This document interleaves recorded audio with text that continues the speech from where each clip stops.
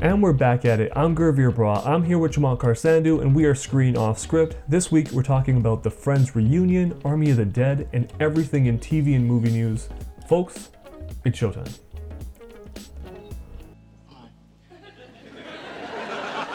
This guy says hello, I want to kill myself.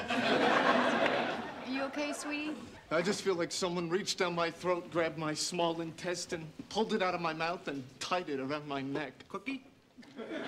All right, so like I said, today we're getting into so many things. Last week we had to take a little bit of a hiatus, but we're back now. We're talking Friends. We're talking Army of the Dead. And one thing I want to start off is talking about Invincible. Jumbo finally watched it, but Yes. Heads up, there are going to be spoilers, obviously, for all these things if you want. We're even going to tell you what we're going to be talking about a little bit. So if you want to skip ahead, we got timestamps in the description. And also, don't forget to subscribe. But yeah, Jumbo, you finally got to Invincible. Give me your thoughts on the show. I loved it. It was incredible, and to be honest with you, this is ties in nicely to why we had an hiatus last week.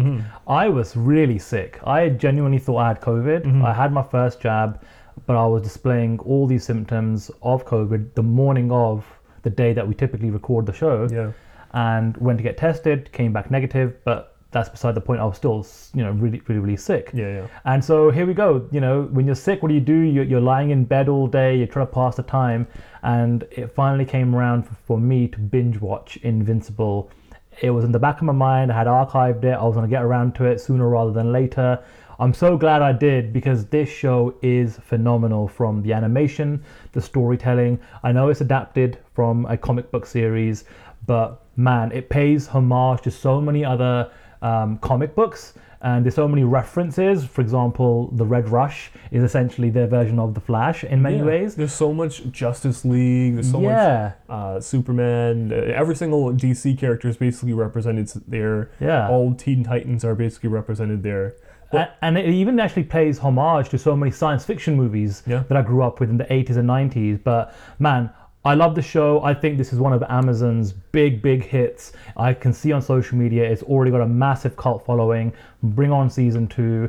Man, this is a show you have to watch, especially if you're a comic book fan. Absolutely. Honestly, and the people who don't know about it, it's on Amazon Prime.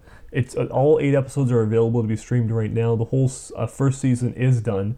It's starring Steven Yeun, Sandra Oh, J.K. Simmons, Zazie Beetz, Mahershala Ali, Seth Rogen, Gillian Jacobs, everybody you can think of who's been involved in great content for the past 10-15 years is in this show somehow. And somehow they got the budget to work out, and it looks amazing. It's shot almost like these old 90s X-Men cartoons or the old Spider-Man cartoons. It still has that same feel for me. Yeah, for sure. And then, but at the same time, it's all right, cool. We're going to take that aesthetic and we're going to update the fuck out of it. Yeah. And give it so much heart and depth, way more than you ever expected watching that show. Yeah. I didn't even know why I started watching it. I think I watched it from the second episode on, but the buzz was pretty instant to how crazy it is. This is one of those things where, you kind of see it kind of start to grow on social media. It definitely was one of those shows. It didn't get a huge amount of promotion or hype before the drop. And it starts to get word of mouth, and people start to talk about it and share it. And have you seen this? Have you seen this? And that's how it kind of fell into my lap, because you'd watched the first episode. I think we'd watched the first episode before recording one of these shows a while back, and then you had actually taken the time to watch the entire season, and you were like, yo, Jonathan, you have to watch this show. Please watch it ASAP. And I'm glad I did. And like you said, I think it's fantastic in terms of it's definitely, on the adult side of the spectrum when it comes to the content. And I think that's fresh, and I think we don't get enough of that. I mean, in terms of the comic book landscape, The Boys, again, Amazon Prime, Amazon have really kind of, supported the more adult-themed comic book adaptations as of late. And in terms of the animation world, I think this is the first real big foray from a major streaming platform to go the adult route. Yeah, it's kind of interesting because, the way they approach this show, I'm sure it's not the first one that, is dealing with, trying to, spin the superhero genre on its head. We have Kick-Ass in the past, and we've had, like you said, The Boys has been in there. But it's just, this is, for me, the most effective use of taking what we already expect from the superhero genre, whatever preconceived notions we have, and it just flips it completely on its head. Like you're just used to, like, especially watching Zack Snyder's Justice League earlier this year.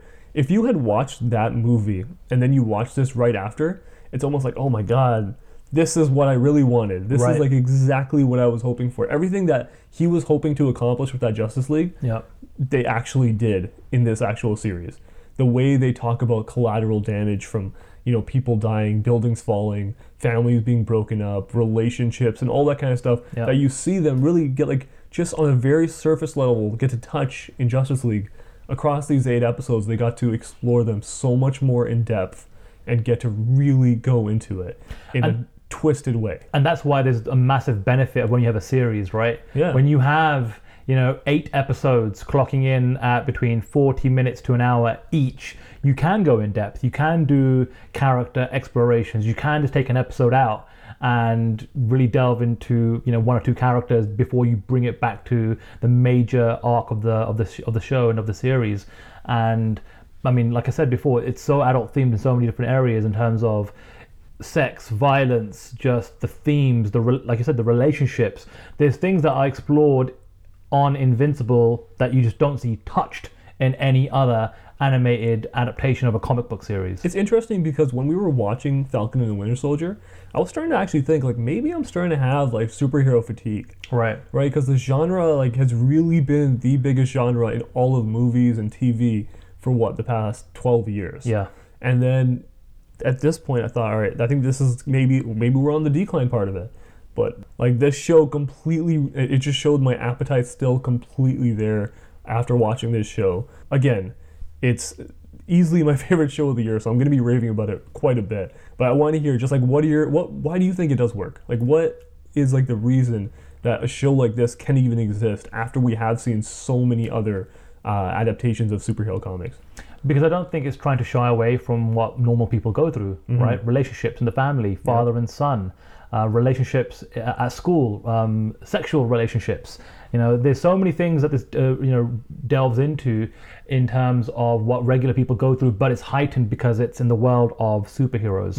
And also it kind of really shows the violence. There's so much blood. This is the kind of blood and gore that I would typically perhaps see in a manga, anime or something. And because, like you said, it's got that kind of almost 90s, early 2000s, Western animated look to it, but you never got that blood in any of those shows. And now that you have blood and gore and the violence and the way they are killing other superheroes, you just don't see that in animated world. And to see that was a visceral experience in its own right. And obviously as the show plays out and then you kind of start to peel the onion in terms of what's going on, Omni-Man, his background, and how this kind of relates to his relationship with Invincible, it just kind of it spirals out of control, but in the right way, kind of thing. Yeah. It's like that same thing you said. Like, they take idea of, like, Justice League and they kind of flip that. But for me, they take the idea for Invincible specifically of, like, Spider-Man.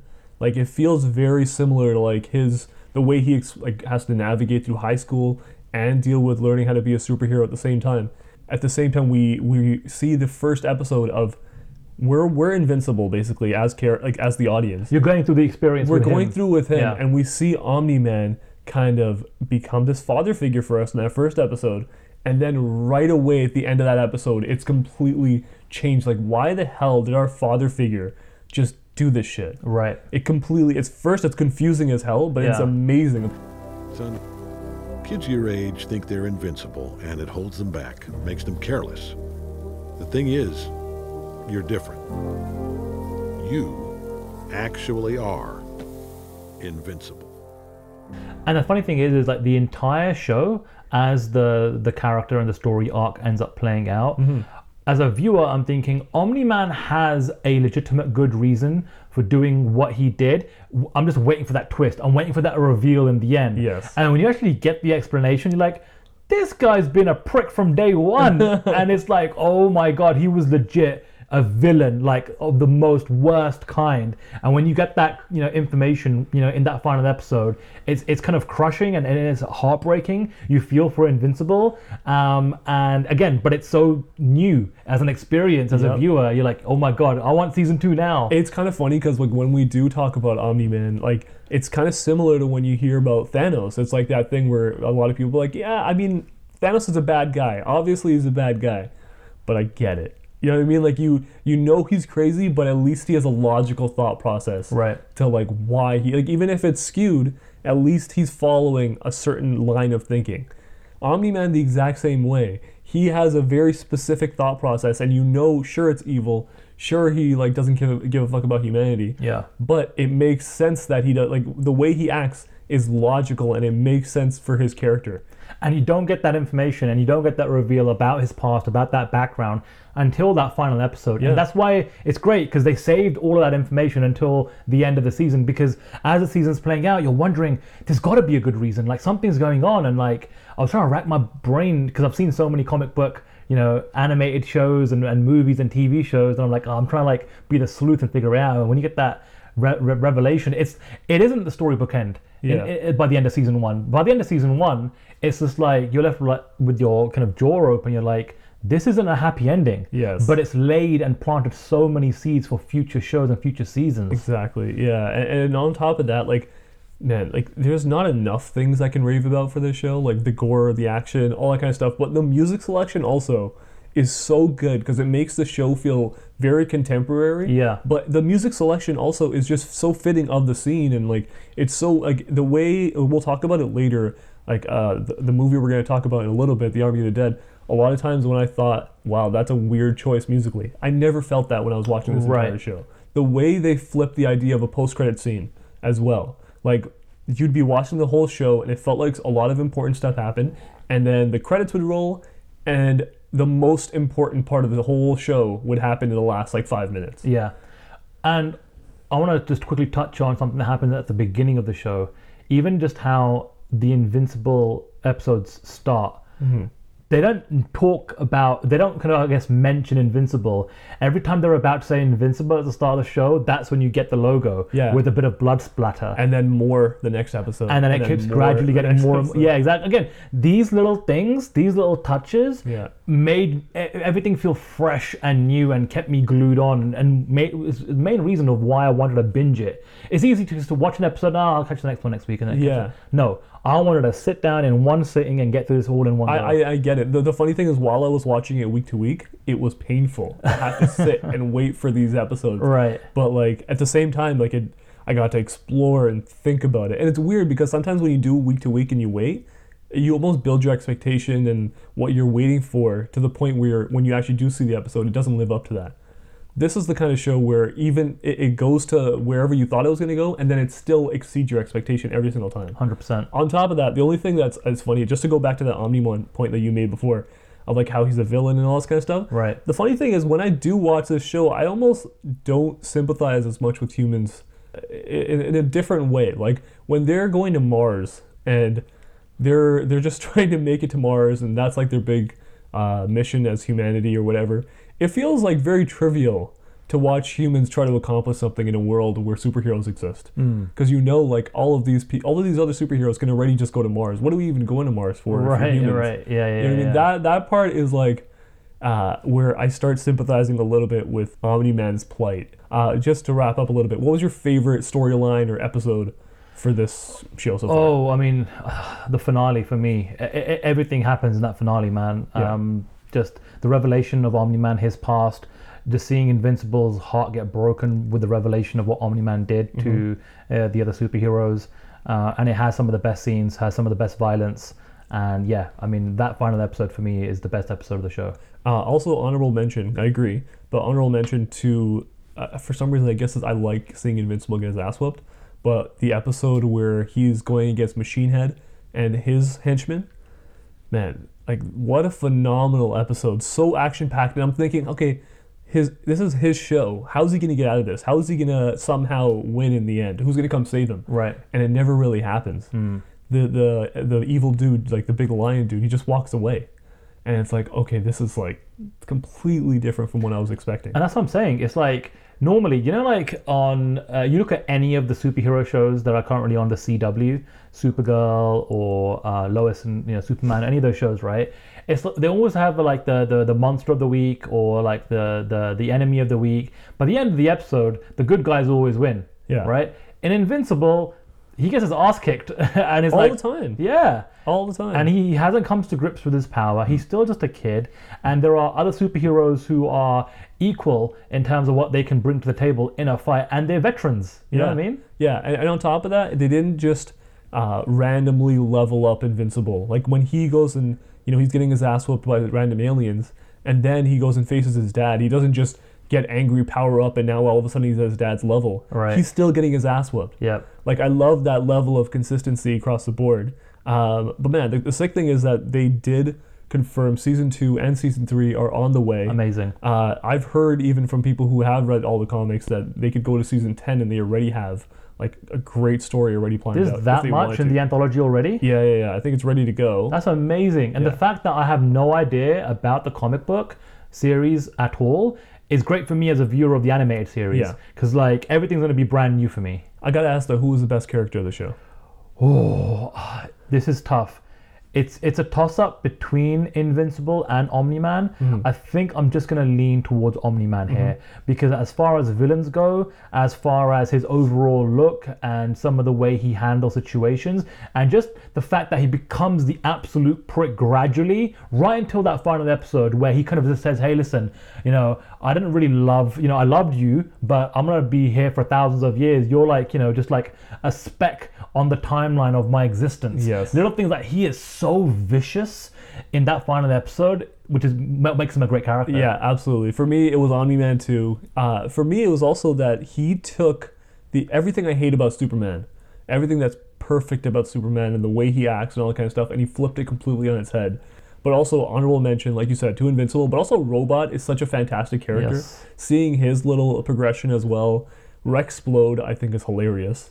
What a funny character. And Debbie, like the mom, is such a valuable character, and I love her. Like, she's basically like the human representation that like is in the know, but like she still has so much value in the show. I love it so much. This is definitely one of those shows I also feel like when season 2 rolls out, I might just rewatch season 1 and binge it and just kind of throw it on in the background and kind of rewatch, and because they do a lot of world building. They introduce so many characters, and there's so many scenes and great moments that you really need to, or should, get a second or third, watch of this whole show to really absorb the world that they've given you. Yeah, really. on top of that, this is the kind of show that if you do watch it once or twice or 3 times, like you're gonna enjoy it. You're gonna pick up extra stuff when you do watch it the second time. Yeah. What about, you mentioned the finale scene. Yes. What were the other best scenes that you Well, I said the finale episode was my favorite episode. Yeah. In terms of my absolute best scene, that's easy. When Omni-Man holds up Invincible and the train is just wrecking through them. Yeah. They can obviously survive because they've got, superhuman strength, but they are killing people on the train. And Invincible's, body, his face and his eyes are going through bodies and intestines. He's gonna watch it. He has to watch it. He's got blood. He's got maybe hundreds of peoples of blood all over his face and eyes, and not to mention just the visual experience of going through that while your dad, the man that you love, right, and raised you, holds you up. That was just insane to me. Absolutely. Even just like the other scenes surrounding that, like when he's trying to hold up the building and instead it collapses and kills everybody, and that like was just so tragic for this poor kid who's in high school to have to experience. Or when Debbie has to hear that she's a pet, or she has to hear about how like he doesn't even care about her, and you can see her breaking down. Like that whole scene, like that last like 10 minutes in the episode, whatever it was, that was amazing. Just devastating stuff. Star rating wise, what did you give the show? 4.5 out of 5. This is like as high as I can probably go without being absolutely perfect. Yeah.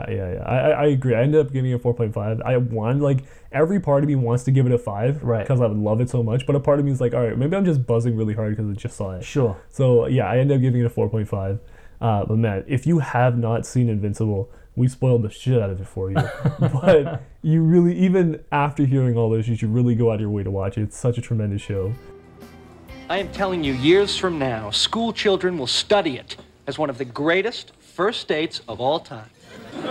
It was unbelievable. We could totally be ourselves. We didn't have to play any games. So have you called her yet? Let her know I like her. What are you, insane? All right, but now let's get into what we were talking about before. Let's get into the Friends reunion. Yes. It finally dropped everybody's been waiting for it for years and years and years, and Friends wrapped up in 2005, 2004, and it's finally here 15 years later. First off, let's talk about the sitcom. Like, what's your relationship with Friends? Really positive, good relationship. Like, it's my favorite sitcom.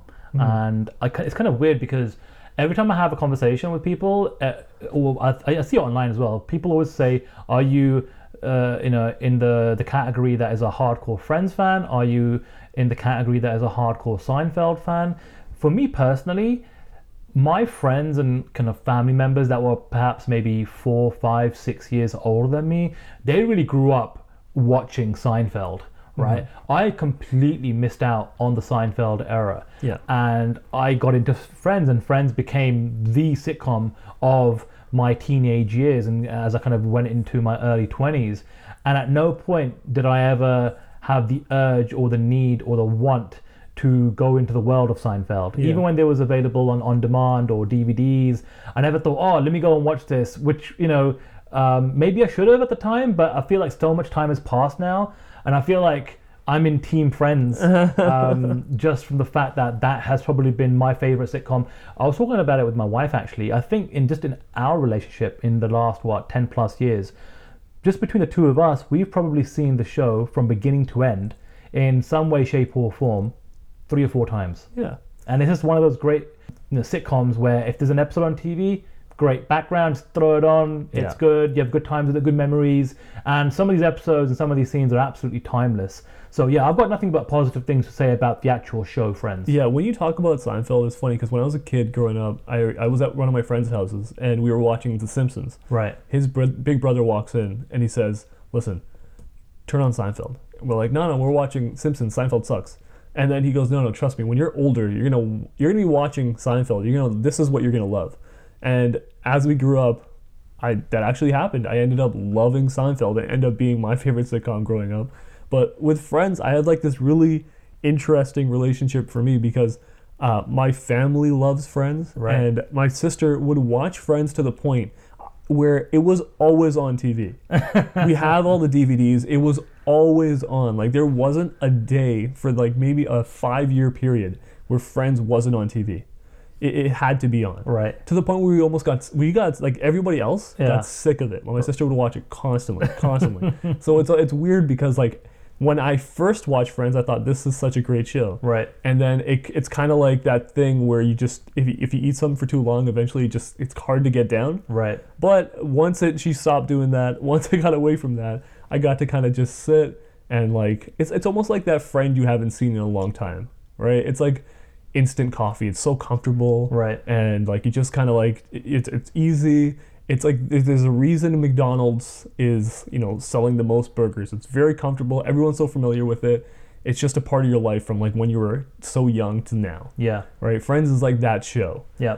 But man, like it's just like I don't think there is like a show in our generation where people have such a specific relationship with this show like they do with any other sitcom. 100%. There's a lot of sitcoms that I've enjoyed over the years. So we talked about The Fresh Prince not too long ago on that episode, and there's been some great shows over in the UK that I grew up and loved watching when there would be new episodes dropping, but nothing to the level of Friends. Yeah, even if you're like a contrarian where you're like, well, that's not me, like, but everybody else in your life, that's the case. Right. Like somebody in your life is such a huge Friends fan. Yeah. And it's so like no matter what, whether you're like it's a part of your life or somebody else's, like it's in your peripheral vision somehow.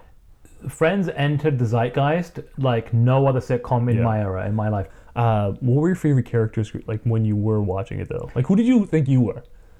Ross. I was kind of identified with Ross the most, and he actually ended up becoming my favorite character by the end of the show. I feel like Ross, early seasons, he's kind of this mopey guy who's kind of like coming out of a marriage, and he's just in love with Rachel, but he's a bit of a geek as well, and like he's not gonna get the girl or whatnot. But actually Ross grows on me more, and in reflection, when I look at episodes now, he is the character, and it has to go down to David Schwimmer's performance, who has given me probably the best and most comedic and funniest moments over the course of the 10 seasons. It's kind of funny because when I was a kid, I was like, man, I'm Chandler. Right. I'm Chandler. I'm Right. definitely Chandler. Yeah. And then now I'm older, I'm like, oh, fuck, I'm Ross.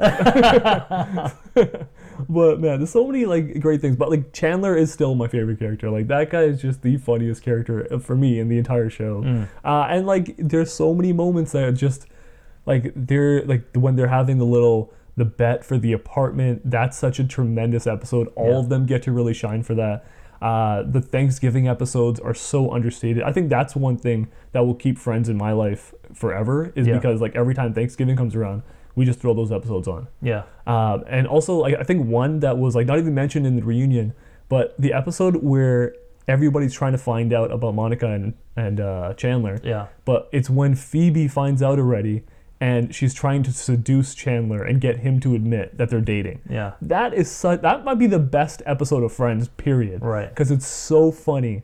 That whole interaction between them was just tremendous. This is the thing about Friends. It's like everyone's got their favorite episode. Yeah. Everyone's got their favorite character. Everyone's got a character that they can probably relate to more than the others. And even if you weren't a big fan of Friends, you know, in while it was on, you know, during its run, it's got such replay value. It's been on TV so many times. There's an episode. There's a part of the reunion special where, you know, they had some celebrities on, and one of the celebrities they had was David Beckham, and he said something that I actually was found quite relatable to. He's been in so many hotel rooms over the years, like I have for work, and this is one of those things where you're channel flicking, you see Friends. You know what? As I'm unpacking, as I'm just kind of relaxing in my room, let me just watch Friends. It's such that was such a relatable kind of moment. It's a comfortable show. Yeah, it's like having your favorite pillow. Like it's just there, man. Yeah, it's just there. But man, let's talk about the reunion. What did you think of that special? I thought it was pretty good overall, honestly. There's definitely some bits and pieces that I didn't find that great in terms of James Corden being the host. I'm not really a fan of him personally. Absolutely. Why? Why was he even in there? I have no idea. Like they couldn't find anybody else. Like this show was on NBC. I think like if you had to choose somebody from late night, I thought Jimmy Fallon would have been a better choice. Yeah. I think he fits like the New York vibe, right? Yeah, exactly. Yeah. Like he fits that whole like NBC aesthetic that like it really grew up on. Like that's what the show's based on. Yeah, so that was a bit of a weird choice. So I didn't really enjoy him too much. I didn't really enjoy the random, clearly planted questions from the audience. Yeah. And I didn't really enjoy having random fans tell their stories about why they're friends of, why they're fans of Friends, or what friend are they most like. I get that. What I really want is just I want to hear from the 6 actors that played these characters, bring back some of the other cast members, which they did, and it's those moments in this reunion special that I found most endearing and that I found most entertaining, and that I found to be the most interesting parts of the reunion. Yeah, I think it's weird because if you lived like to actually see the show when it aired, right, and like you have like like I said, a relationship with Friends, but now like 15 years later you're seeing it like this show kind of as like you watch reruns and you have it on streaming services, it's like just caught in this moment of time. Yep. So it's never changed. It's been Friends forever. So now you see this reunion after so long. For me, it was kind of weird. It was like jarring a little bit to see like all these characters kind of I haven't seen Matthew Perry in anything in a long time. I haven't seen Matt LeBlanc in so long. I haven't seen Ross or any of the, like a lot of them I haven't seen in a lot of stuff. Like mostly it's been Jennifer Aniston and Courtney Cox. Courtney Cox, like to a little bit, but mostly like Phoebe I've seen in other stuff recently. Yeah, Lisa Kudrow's had a decent career. Well, this is the thing. Post Friends, they've all had various degrees of success, whether it be TV shows or movies.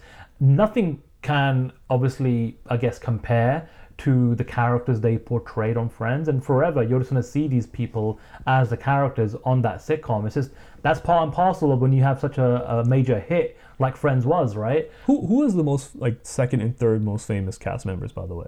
I think the most famous cast member, I mean, it's definitely Jennifer Aniston. Jennifer Aniston, definitely the most famous in my opinion. But who's second and third? That's I would really say the question. Second is probably Courtney Cox. Okay, yeah, I was thinking that too. Yeah, and then third, it will be tough.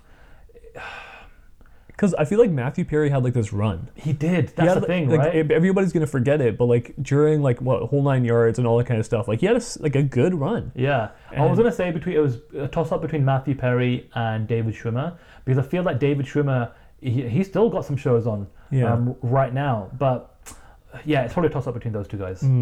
I also think Lisa Kudrow definitely is in that conversation, which leaves Matt LeBlanc at the end. But it's Yeah. like, it is what it is. Yeah. But like, man, like what a great cast, by the way. 100%. Like, just it's a tremendous cast. My favorite part of the entire show was like the reunion was just the beginning, right? Like just them kind of walking into the room, just having that very authentic and sincere reaction to everything. And that's what I want in a reunion Yeah. special. That's why I thought the Fresh Prince reunion was so special. Yes, Yeah. Will Smith was essentially the host, which, you know, I've got no problem with that. Yeah. But it was just the cast sitting around the living room sofa having a conversation about the past. They like, I don't feel like the Friends reunion special needed a host. Yes. Literally, if they just had the 6 cast members sitting in the coffee shop, right, or in Monica's apartment, reminiscing and talking about, you know, the beats of what they wanted to cover on the reunion special, I think that would have been way better than having a host and having BTS give a special video promo, or having, I don't know, Cindy Crawford or Justin Bieber do a little fashion show for you or something like that. Didn't need Yeah, that at all. I completely agree with that. It definitely felt overproduced a Yeah. lot of the time. But like the moments of sincerity were my favorite parts. It could have been like a 30-minute special of just that. Yeah. And I would have really loved that. Yeah. But like they extended to what, like an hour and a half, and I get why you had to put all that nonsense in to like fill space. This is HBO Max, again, Yeah. producing content. You know, they're still a brand new streaming platform. Again, they've only been around for, I think, 6 months now. Yeah. And they've already banged out 2 reunion specials of 2 iconic sitcoms, Fresh Prince of Bel-Air and Friends. What was your favorite part of the whole thing?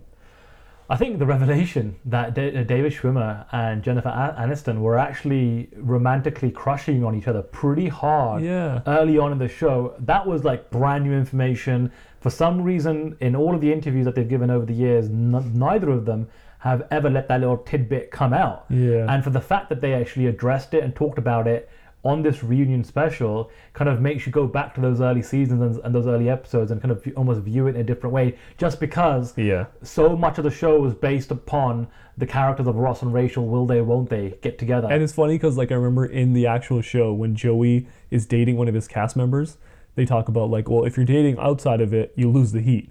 And it's like, that's exactly what happened here. They didn't end up dating, so the heat stayed. Yeah. And so the characters stayed strong. What was your least favorite part of it? The reunion, that is. The reunion, yeah. It was... I have a very specific It's a one. toss-up. I didn't enjoy James Corden's involvement whatsoever, but it was just tough to see Matthew Perry as you know, playing the role of Chandler in the show. Just seeing him all these years later. Now, you can see the rest of the cast members. Okay, a few of them had a lot of Botox done, and that's very, very clear. I actually think that Lisa Kudrow and David Schwimmer have actually aged the most gracefully. Clearly, they haven't had any work done on them at all. But Matthew Perry, obviously someone that's been well documented. He's clearly had substance abuse problems throughout the years. A story came out that, a day before they were shooting this special, he had some dental work done, and that's why, you know, he comes across the way he does in the reunion. You can kind of tell though, his teeth were a little like you can tell the veneers were there. You know what I Right. mean? Like that, it looks like they were very fresh teeth. Right. Which, there's a few ways of looking at it. Either that's the truth, and if that's the truth, man, did you have that kind of, like, I guess, mental issues where you had to think, I need to get my teeth done for this reunion special because I want to look a certain way. Dude, and that look a certain insecurity part. of Yeah. like coming back in the public spotlight after like being away from it for like a decade. And he talked about that. He talked about the anxiety that he would go through whilst on set if the audience weren't laughing. Yeah, and like I think, yes, that is something that, you know, he's gonna deal with individually, but like I don't think that's out of the norm for the entertainment industry, specifically comedy. I agree. Anybody you talk to or you hear from who talks about stand-up comedy or any kind of live audience, Yeah. they're going through that anxiety every single time. They're talking about throwing up in the back. They're talking about having a panic attack before they get out there. Like John Mulaney, Bill Hader, they've talked about their anxiety like to such an extent that like it's very normal, or it feels very normal whenever I hear a comedian talk about that. Whatever the case is, whatever led to Matthew Perry being the way he was in this reunion, whether it was still the effects of substance abuse problems or whether it was just the fact that he was on painkillers from the dental procedure that he had a day before they shot this, what's clearly evident is by the end of this reunion special, you can clearly tell, if you are a smart viewer of a lot of television, they carefully in post-production minimized his contributions in this reunion. Absolutely. Everybody else has so many talking points, and Matthew Perry is very clearly minimized. There's very little contribution here. That's absolutely true, but I will say one thing, just to like give him a little bit of a like olive branch or whatever. He has that moment where he talks about like when they see each other at parties and like, you know what, if I see one of my cast members, I know the rest of the night I'm just hanging out with that person. Right. The best way that I can describe it is after the show was over at a party or any kind of social gathering, if one of us bumped into each other, that was it. That was the end of the night. You just sat with the person all night long.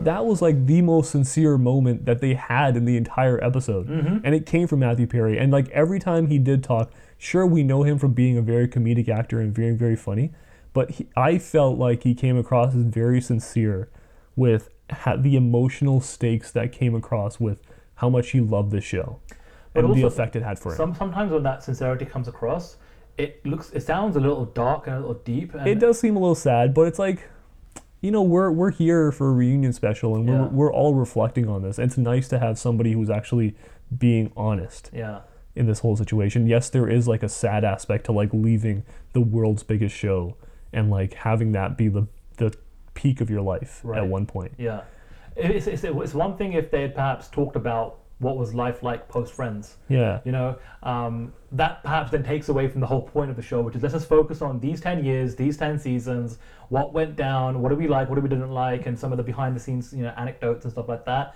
But that's, I guess, where an independent documentary comes into play, right? Where they talk about what actually happened to these people post Friends. Yeah, I'd be down to watch that in the first place. Yeah. I'll say the least favorite part for me was Lady Gaga coming in for that smelly part and nonsense. I was uncomfortable watching that, and it felt like so weird to like have to just sit there and watch that. Like they could have had that as like a web extra or something, man. But this is what I'm talking about. They really felt as though they needed to plant so many celebrities, especially I guess celebrities that are like at the peak of their powers right now. Lady Gaga, BTS, David Beckham. It's like Justin Bieber. It's like, did you really need all of these kind of like celebrities that are A-listers today in 2021 to like almost co-sign the fact that they're fans of Friends? Yeah. You didn't need that, guys. Just focus on the era that these guys lived and breathed these characters. That's enough. What about reoccurring characters? Who's the best reoccurring character from Friends? Ooh, that's a really good question. Tom Selleck was great. Yeah. Gunther was always there. Why wasn't he on set? What do you have that's so important that you can't come to the actual reunion special? That made no sense to me. Did they explain that? Was it COVID? They said that he had somewhere else to be. Wow. That was it. Maybe he has like a restraining order or something, like where you can't be around them or something. Because like, why the hell else would you not be there? Yeah, that's a weird one. I'm not too sure. By the way, for me, it's Janice. Janice? Janice is number one. Like, she is annoying, all that kind of stuff, but she's hilarious. She plays her part so well. Yeah. And the way she, like, in the early episodes where she plays off Chandler is fantastic. I like Rachel and Ross's, Ross and Monica's mom and dad. They're great, They are really great, yeah. What about, who's the best friend? Who's the best character? Ross. Yeah, I ended up going. Well, for me, it's Chandler or Ross. Like, I think it's Chandler for me in terms of comedy, but Ross overall. He feels like the actual main character when you actually walk away from the show. Sure. Best scene or best scenes? That's probably the toughest question to answer because there's so many. From the top of my head, I'm going to just say when Ross gets a tan. And it goes horribly wrong. Yeah. And his reaction to it, and then the rest of the episode, he's darker than I am. Yeah. I'm going with We Were on a Break. Right. That whole episode is like incredible, where they're having a fight, and like that's so sincere, and like even the comedic moments hit so well. Yeah. The other friends kind of sitting in the other room, like just tagging, like adding comedic tags along the way. So well done. Like that. I think that's like the peak episode of Friends. You can literally take any scene from any episode and it can be an all-timer. Like in terms of my overall favorite episode, it's funny because I googled this and I searched it. The actual episode is called The One with the Embryos, but it's like the most misleading title for the episode because that episode is actually the one. The bet. It's the bet. It's when the Ross is the quizmaster. Yeah.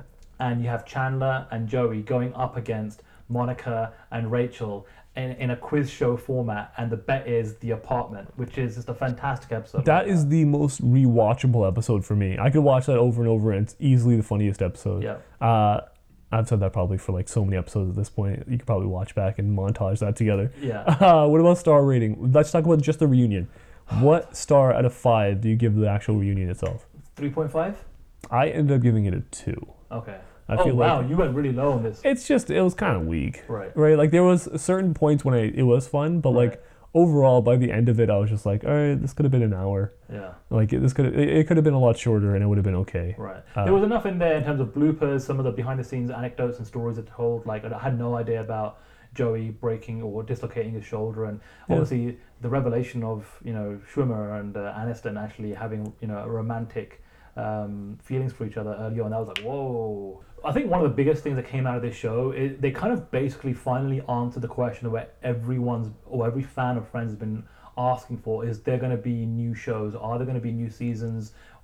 As they're a little bit older, and is there going to be a real return of the show Friends? And flat no is the answer, and they give a great reasons for it. Listen, we ended the show as perfectly as we could have. There is no reason to unravel everything that we did. There's so many shows that have like when they do have a reboot or a restart, and it ruins the legacy of the show. Right. Yeah. Yeah. So I think the way they ended it was right. I don't need any new episodes from Friends. I'm good. Yeah. Man, all right, that's everything for Friends. Any last thoughts for that? No, I think it was like I said. I enjoyed the reunion special. I thought it was some good content from HBO Max. They've obviously, got a lot of things in the pipeline when it comes to leaning on their library of content right now. And it wasn't as good as the Fresh Prince of Bel-Air reunion that we got a few months ago. Mm-hmm. But as a fan of Friends, it was good enough for me to kind of get that closure, if that makes sense. Absolutely. That was everything for Friends. Next thing we're going to be talking about is Army of the Dead. Again, spoilers if you haven't seen it already. Timestamps in the description. We are putting together a crew for a job. Yeah, what does it pay? Well, if it pans out, we make $2 million for one day's work. $2 million. But that's my share. That's just for me. $2 million if it pans out. 100% I'm in. Yeah. You don't want to know, the risks, or... Why would I want to know the risks? All right, now Army of the Dead. Gentlemen, give me your thoughts on Zack Snyder's Army of the Dead. Just came out this year on Netflix. What were your thoughts?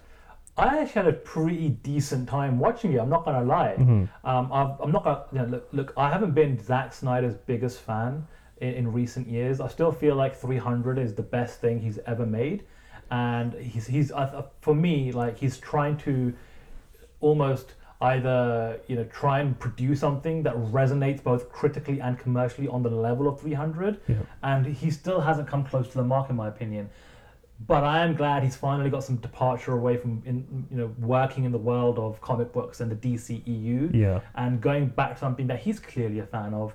He did a remake of Dawn of the Dead many years ago. He loves the world of zombies, and for him to play around in Vegas, a heist movie with zombies, this has got a lot of Zack Snyder's kind of trademark, I guess, signature moves, if that makes sense. Yeah. Littered throughout the movie.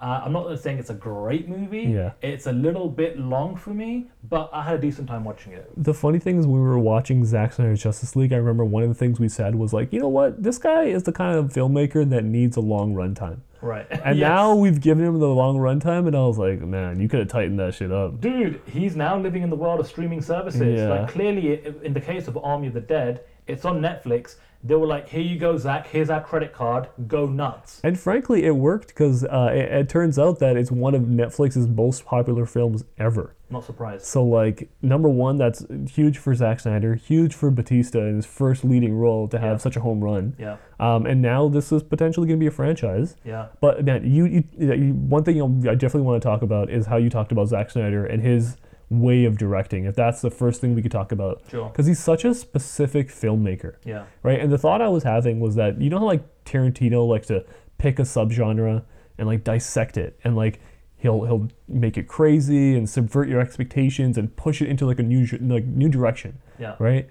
With Zack Snyder, he kind of takes that genre and he stylizes it. Yeah. And he makes it like the genre picture through his lens. And obviously that's like, you could be like, say that about any director and be like, duh, obviously any director's gonna do that. But it's like very specific with him, where he has the same kind of beats that are very prominent, where aesthetically it's gonna look a certain way. The same way Zack Snyder's Justice League looked, this movie has a very similar feel. It's shot a little differently with a different lens and all that kind of stuff, but it still has a very similar over stylized feel. Yeah. Right? It still has that look that he's had consistent from like day one. And I'll tell you what hasn't gone away. Yeah. His love of slow motion. Absolutely. It's like, I don't know how many minutes were clocked on the Snyder cut of slow motion footage, but there's a lot of slow motion. He loves. I think Dead. he uses that as like a tool, like so prominently. Yeah. And it feels like once you've seen a Zack Snyder movie, just tell me the genre, and I know what I'm going to get. Right. Like there's not going to be many surprises in that way. Yeah. Also, Rick and Morty. I didn't get to show you this episode. I really wanted to. Rick and Morty had this amazing heist episode in season 4, and it basically tainted all future heist episodes for me, because it's just like exactly like this movie's laid out. The first part of the episode is just assembling your team. You go and have your first heist. It doesn't work out, and then somehow you adapt and make it work.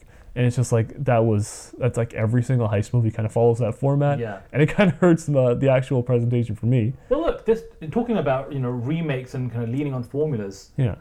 There's nothing wrong with that. This is Hollywood at the end of the day. Absolutely. It's a heist movie and it's a zombie movie. Yeah. Trust me, they've got like literally dozens and dozens of movies to kind of look back on and say, what do we like, what do we don't like? And also, let's not forget, Zack Snyder is a fan of movies. Yeah. And I guess he's always tried to make movies of genres and certain films that he's a fan of, right? And so this is him being a fan of zombie movies. This is his second zombie movie. Yeah. Not his first, his second. Yeah. And so clearly he loves the genre, and I'm sure we're going to get more down the road.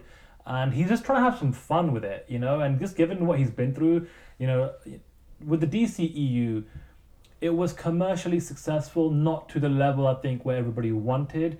The world has been built, but we know it's not lasting for the future in terms of many of the characters. They're already talking about recasting Superman. They're already talking about a new Batman, things like that, right? Yeah.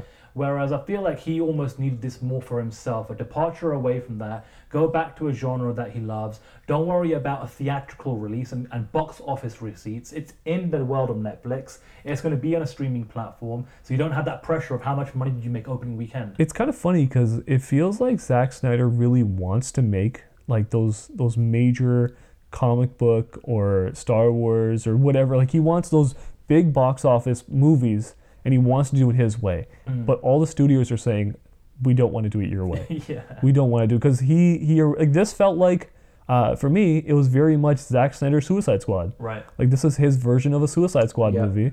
And that's basically what we got. And there was already rumors that he wanted to do like a Star Wars movie, and instead of like actually being picked up by Lucasfilm, he said he's just going to turn it into like a space samurai off-brand movie. And it's going to be like a different kind of sci-fi movie.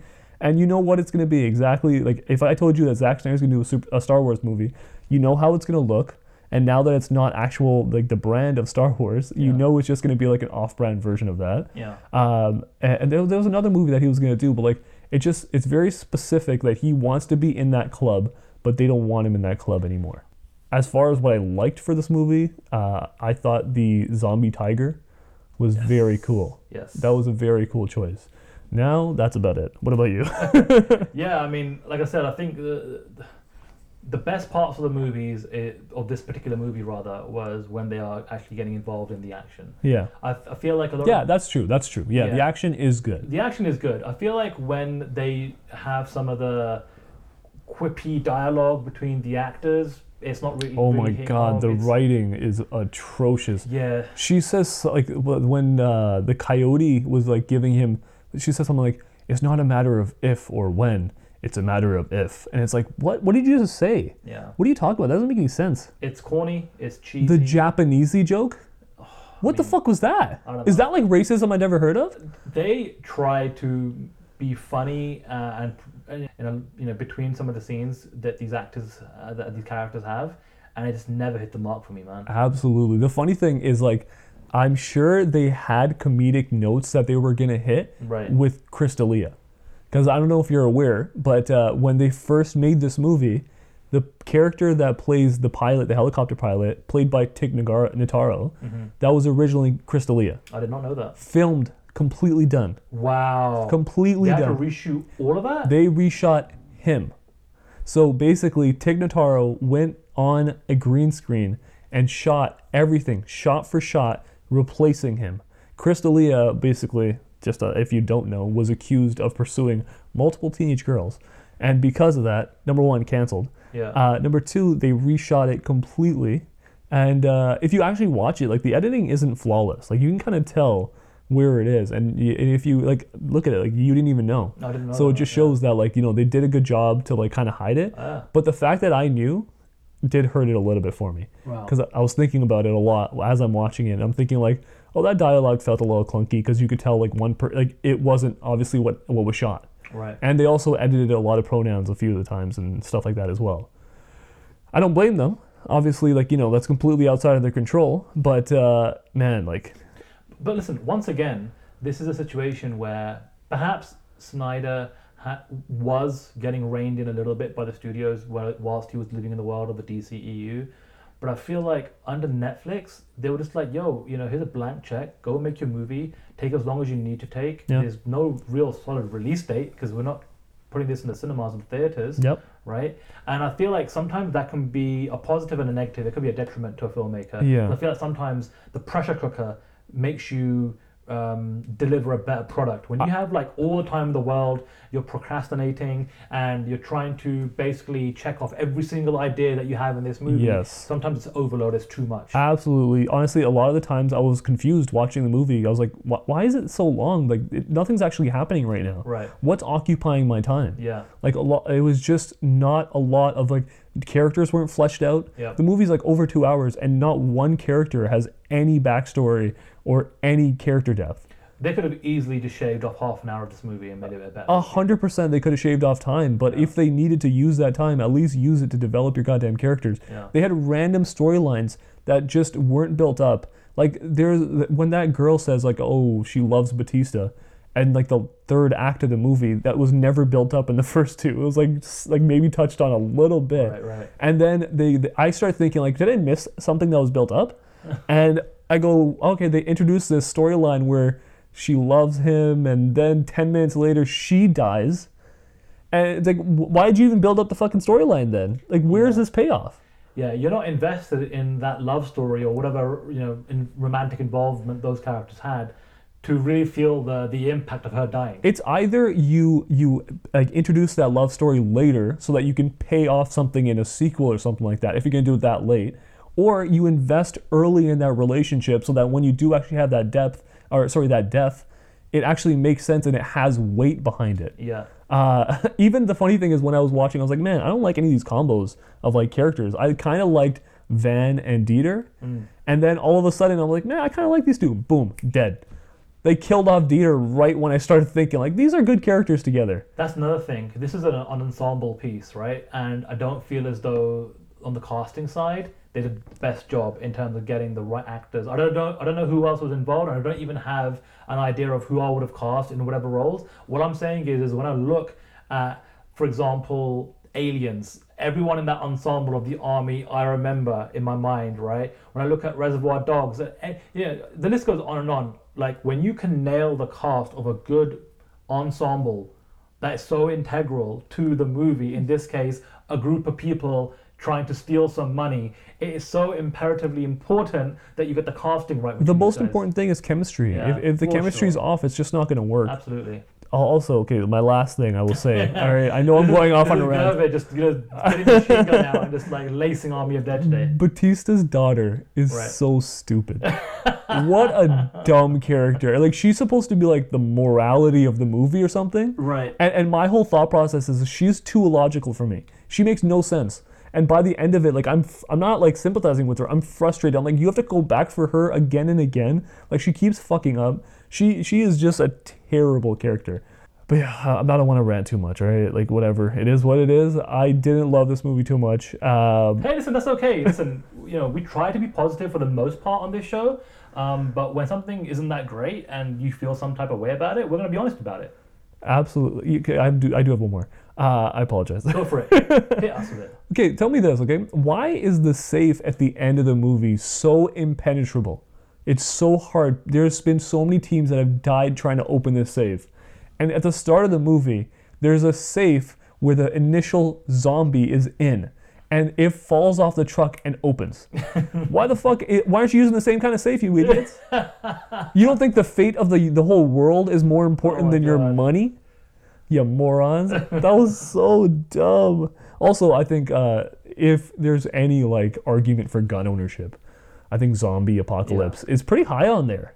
Just to keep guns around. Yeah. I will say, just to kind of throw some positive, cues on this movie. Yeah. I thought the look of Vegas visually, it was cool. I liked just Vegas being this kind of like locked off part of the world where zombies exist inside it.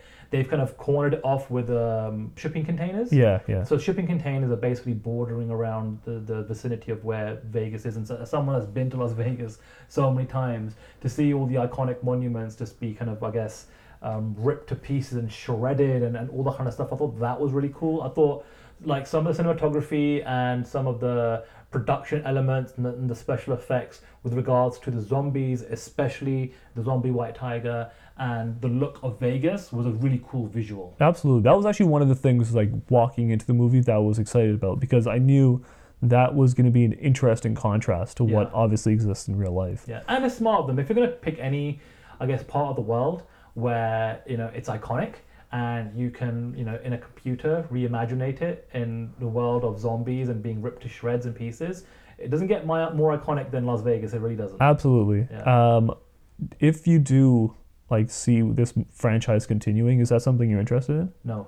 But here's the thing. I'm not the biggest fan of the zombie genre, personally. Yeah. I've seen there's been some good zombie movies that I've seen, like 28 Days Later is like a really great movie. Shaun of the Dead. Shaun of the Dead. I love Shaun of the Dead. Train to Busan. Yeah. Fantastic movies. Like the zombie genre can be fantastic. Yeah. Here's the problem I have with the zombie genre in 2021. I have probably seen every single suspenseful moment possible with a zombie in The Walking Dead.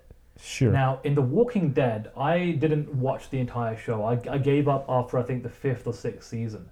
But because they have pretty much shown all the different kind of, I guess, elements with regards to zombies and the trouble you can be in, whether it's one zombie or an army of zombies, it's hard for me to kind of get really invested and start to have, sweaty palms in a movie like Army of the Dead. I feel like movies like 28 Days Later that came out years before The Walking Dead, we just didn't get, I guess, overloaded with the zombie world as we are right now. So for me personally, it's not really a genre I'm the biggest fan of. I know that zombie movies has its own subculture and it has its own audience, and that's why they keep churning out content, whether it's for TV shows or for movies. So the genre is not going anywhere. And I guess, like you said, if this has been a massive success for Netflix, I can definitely see them giving old Zack Snyder the credit card once more to make another movie. I think it's like a guarantee that they're going to continue this as a franchise. Or I think I even heard him talking about how they might even turn it into a show. So I wouldn't be surprised if we're seeing more of this. But I'll just say, personally, I'm starting to realize, number one, I don't like this franchise. I think I'm done with it. Right. But number two, I'm really close to the end of like giving a fuck about Zack Snyder. Yeah, I agree. As a director, like I don't see, like, for the past couple of years, I just haven't seen anything makes me go, because there's interest every time I'm walking into a Zack Snyder movie, but I'm always walking out disappointed these days. Yeah.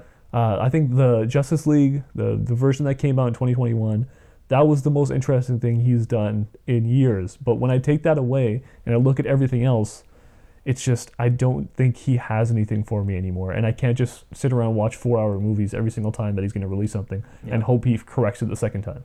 Yeah, I feel like we're always going to end up watching a Zack Snyder movie, only because I feel like he's still going to get opportunities in Hollywood, whether it's on a streaming platform or whether it's from a major studio for a theatrical release or whatever. But I'm with you. I am with you 100%, where my expectations heading into Zack Snyder movies at this point is as probably the lowest it's ever been, honestly.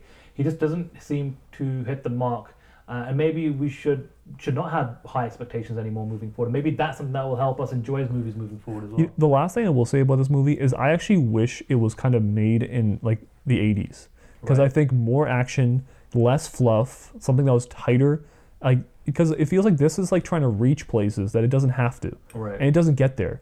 It doesn't have to like be in that like area where it's trying to reach these emotional points. It never hits those, so I don't need it to.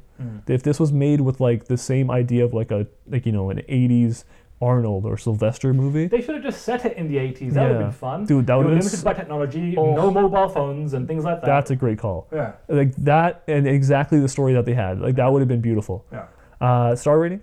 2.5. Yeah, fair enough. I ended up giving it a 2. I feel like that's even a little more generous than I actually want to be, if I'm being honest. I think visually it hit notes really well. Yeah. And that's pretty much it for me. No depth beyond that. I feel like this was a cathartic experience. I got everything off my chest. Yes. I've been holding this in for like 2 weeks. We didn't get to do it. We were going to do it last week, but I didn't get to do it. This is like a monster episode this week. Yeah.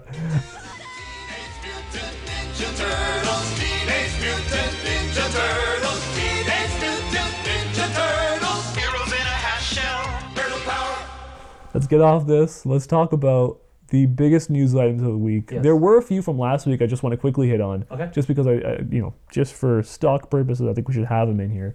Elizabeth Olsen on Doctor Strange 2 did say, "This one is sure to surprise fans. I can't wait to see your reaction, especially when it comes to the WandaVision part." It's a very specific set of expectations. What do you think?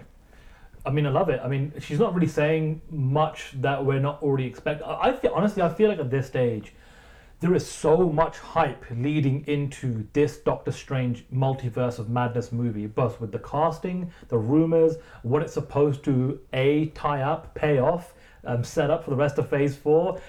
This may honestly be the most anticipated movie in the MCU, probably since Endgame. You know what? It's funny because Black Widow's coming. I don't feel the anticipation for that. But I think it's also because, number one, it's like that espionage genre of the MCU, and also because we know it's a prequel, so it's not going to have that same kind of stakes going forward. But it feels like Eternal, huge stakes. Spider-Man, huge stakes. And Doctor Strange, huge stakes. Like the next 3 movies after Black Widow just feel huge to me. Yeah. And I'm very excited to see the I guess, fourth quarter for this year, and also the first quarter for next year. I'm so hyped for the fourth quarter. What the MCU have up their sleeve for the rest of the year is going to be so sick. Yeah. Also, just a quick touch under the Disney umbrella still, the franchise, or whatever it was supposed to be, Rangers of the New Republic is no longer in development. Right. That was obviously supposed to be the Gina Carano project. Yeah. No longer in production. Obviously, Gina Carano was let go earlier. What are your thoughts on that? Absolutely no surprise there whatsoever. The minute they parted ways with her, I thought this project was going to get canned because it was all set up for her. And it's just kind of sad, really, when you think about what she had on her table for the future, essentially her own franchise in the Star Wars universe. Jesus Christ. I mean, those don't grow on trees, man. It's crazy, because to think like she was such a hit in a TV show that they were going to give her her own movie is crazy that she messed that up. But next we have Sony, which says, this is actually from this week, so Sony says that there is actually a plan to connect Spider-Man with their Marvel movies. Yeah, again, that makes sense.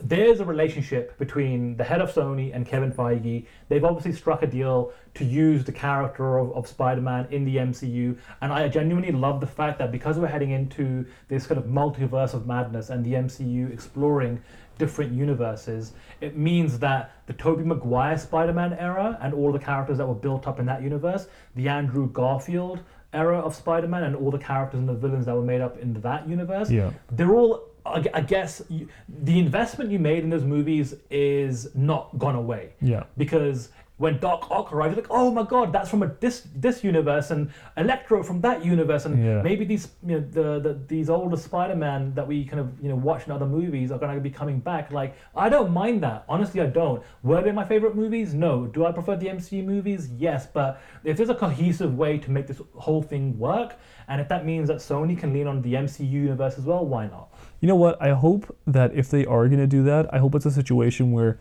this Spider-Man kind of dips into those universes if we're playing with, dimensional travel. Yeah. But then he dips out. Right. Because I don't need him to like live in those universes for a long time. Right. But speaking of Sony, we also got news that Aaron Taylor Johnson, who played Quicksilver in the Avengers Ultron movie, has been cast as Kraven the Hunter. And Kraven, for me, is one of my favorite characters from Spider-Man. And he was somebody I was kind of hoping that would be, the villain in a future movie. So it's interesting that they're going to go with, like, he's not the kind of character I would have expected to get an entire origin story. What are your thoughts on the origin story, the casting, and his future? Well, I just told you what Sony are doing with this kind of the world of Spider-Man. Yeah. Morbius, now Kraven. Yeah. They're essentially creating these origin stories. They're doing it with Venom, right? And it's almost quite interesting that we're living in a world where some of these characters that you don't kind of really think about as major characters in the world are getting their own solo movies. You would expect them to be the villain in a Spider-Man movie. Yeah. But to get your own movie, to really kind of get that backstory and kind of build you up as a character before you ultimately and obviously end up having that head-to-head with Spider-Man, is quite telling with, how far Sony are willing to go in this universe. Because we've spoken about this before in terms of DC and Batman. Batman has an incredible universe all on his own in terms of villains. Spider-Man has the same thing. Absolutely. And if you're Sony and you own the rights to Spider-Man, you don't need anybody else. Yep. If you can work with the MCU and Disney, great. But even if you can't, you've still got so many characters to play with. The only thing is, Sony's track record of making movies in this world hasn't been great in terms of just my overall enjoyability versus, say, an MCU production. Absolutely. If they can just tighten things up there, I'm all for it. I didn't enjoy the Venom franchise already. Like, I didn't enjoy the first movie, I guess.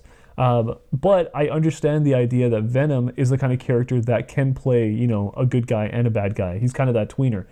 Morbius, and same thing goes for Kraven. I'm not sure how they're going to really play that. Like, I know we had the Joker movie, which, also side note, Todd Phillips did sign on to co-create or co-write the Joker 2. So that sequel's happening. But on top of that, like, to see these characters get flushed out where I don't know if they're going to have that same depth that somebody as iconic as the Joker has. Kraven the Hunter is not somebody people are that familiar with, and same thing goes with Morbius. I'm not sure they're going to translate, but they do have fantastic casting, and the people that they've chosen to be these characters, those are great picks. Yeah. I can't get past that. Next we have, from this past weekend, according to Box Office Mojo, A Quiet Place 2 has made a domestic box office haul of $47.4 million. Yeah, which tells me... That's pre-COVID numbers. Yeah. Like, America is opening up, right? And that's where a lot of these studios make the bulk of their money, right? And for America to be opening up in certain states and certain cities and people being able to go back to the theaters, it's only a positive. Hopefully that happens in Canada sooner rather than later. I'm dying to go back to the theater. And just a quick note, I hadn't seen the first movie, A Quiet Place, until literally this past week. And I thoroughly enjoyed it. I really had a good time watching it. Yeah. And I'm now ready to watch the sequel. Yeah, because it's not so much a horror movie as it is like this thriller. It's fantastic. The suspense that it builds is crazy, and it's almost crazier that it comes from John Krasinski. Gangster. I never would have expected that coming from him. Next we have two other stories. We got J.J. Abrams saying that the Star Wars sequel trilogy would have benefited from a clear plan. Otherwise, you don't know what you're setting up. This is coming 6 years after The Force Awakens came out. Yeah, I saw that quote and I thought to myself, duh. Yeah, like, what? You guys didn't think about this before you made the fucking movie? Yeah. Like, what the hell? Like, the fact that they acknowledge that they didn't have a plan going in, at least pretend like you did and it changed or something. What the hell? I feel like as more time goes on, the new set of sequels of the trilogy is gonna not be remembered as fondly as perhaps the original trilogy, or maybe even as much as the original prequels. I think the prequels, for some reason, have aged well for people who grew up in that time. Right. Like, people who are kids, they watched that and they had fun. I wonder if kids that watch the sequel trilogy are gonna have that same relationship. Because we, as like older fans, shit on that thing so heavily that I don't know. By the way. Yeah, I enjoyed them, but it's like, man, like, the legacy of them is like really not aging well. No. And it's getting worse. Yeah. Last thing I got is Seth Rogen's Teenage Mutant Ninja Turtle movie is being released in August of 2023. Okay. The cool thing about this is that it was announced that the movie is going to be, number one, CGI animated, and number two, it's going to be an emphasis on the teenage aspect of the heroes, as well as casting characters between the age of 13 and 16. Okay. I feel like that's a fun, like, if we're going to do an origin story, which I'm not a huge fan of, Yeah. if we're going to reboot Teenage Mutant Ninja Turtles, Yeah. like, it always feels like they're older. They're called the Teenage Mutant Ninja Turtles. I'm down to see them be a little younger and have to actually deal with the idea of being a teenager. Can I be honest? The world of the Teenage Mutant Ninja Turtles, or Teenage Mutant Hero Turtles, Yeah. you know, whatever you want to call them, I loved them when I was a kid. I Yeah. remember playing the video game on the original Nintendo. I had Turtles in Time is a classic. Yeah, it really is. I had sticker books. I had merchandise. I had toys. I loved watching the cartoon on TV. I remember watching the original movies on video. Yeah. I haven't enjoyed anything else. As a grown man, as an adult, as someone that loves fantasy, sci-fi, loves comic book movies, there's something about the movies that they've made so far that just hasn't, for whatever reason, resonated with me, or I haven't really enjoyed them as much. And listen, I hope Seth Rogen does a good job, right? But for me right now, my level of expectation of what of interest is in terms of the world of Teenage Mutant Ninja Turtles in whatever facet, whether it's a TV show or movie, is pretty low, honestly. You know what? As somebody who, like you said, we grew up with it, and I really did love the Ninja Turtles when I was a kid growing up. Yeah.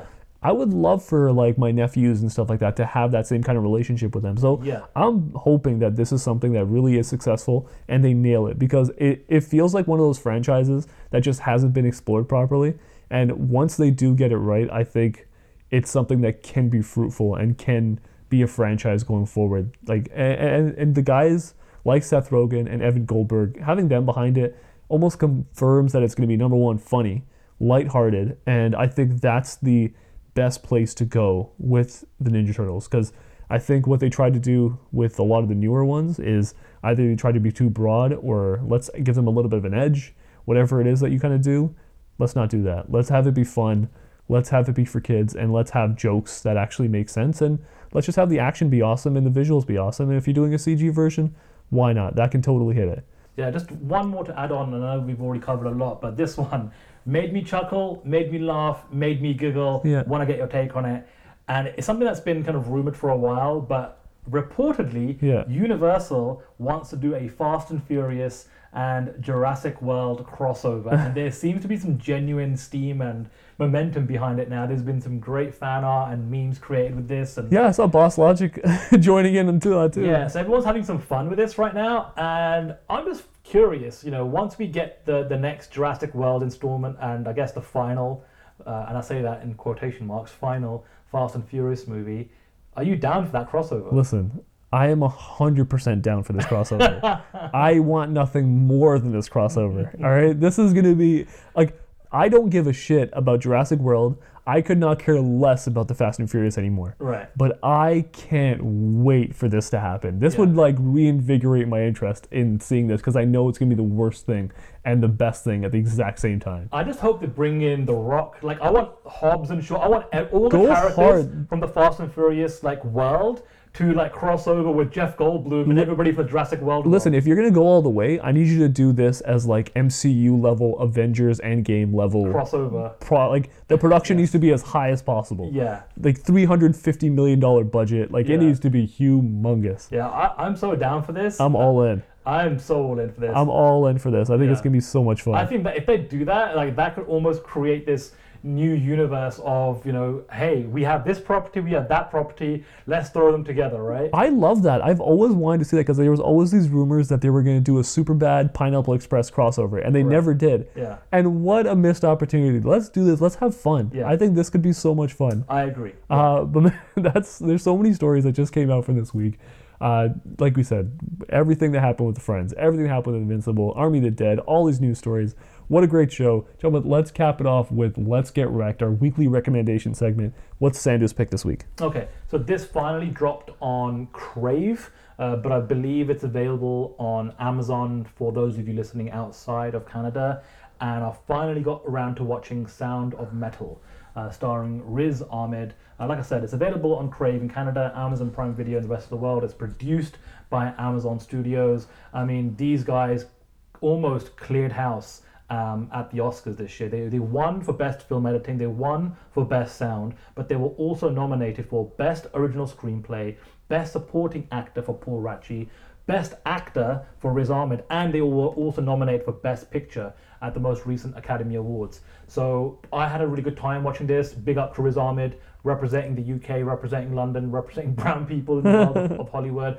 Absolutely outstanding performance. It's a great story. Go out of your way to watch Sound of Metal. I have seen it. It's tremendous. If you have not seen, I actually thought, the Riz Ahmed, I genuinely thought had a chance at winning that Best Actor because he was tremendous in this movie. So great, yeah. It's such an interesting experience to go through. Go out of your way to watch this movie. Yeah. For Bras pick, I ended up going with season 3 of Masters of None. I give you a specific season. If you can, go out of your way, watch season 1, season 2. It's Aziz Ansari's show. But season 3 is almost a very different departure. It still has the same characters that we saw from season 1 and 2, but it's a standalone series. It's a standalone story, and it's beautifully shot. It's everything about it. It's so well written. You kind of just live with these characters, and you're living in this moment with them. And especially during COVID, during quarantine, it's such a great companion piece for that. And you're going through this relationship with these two characters, and you're seeing like the dips and the highs and all this kind of stuff. And I really can't recommend it enough. It's starring Lena Waithe, who is 100% already such a powerhouse in Hollywood, but who's obviously going to be even more of a powerhouse. She's a content creator in every way possible. I can't wait to see what she does in the future because of how amazing she was in season 3 of Masters of None. Go out of your way to watch it. It's already on Netflix. Enjoy that. But that's the show for the week, guys. Gentlemen, where can everybody find us? We are at Screen Off Script on Facebook, Twitter, and Instagram. We're available on Spotify and Apple Podcasts. And for those of you that do listen to us on Apple Podcasts, if you can do us a solid favor, rate and review us. That goes a long way on the show getting found on that particular platform. Awesome. Thank you for checking us out this week, guys. Take care.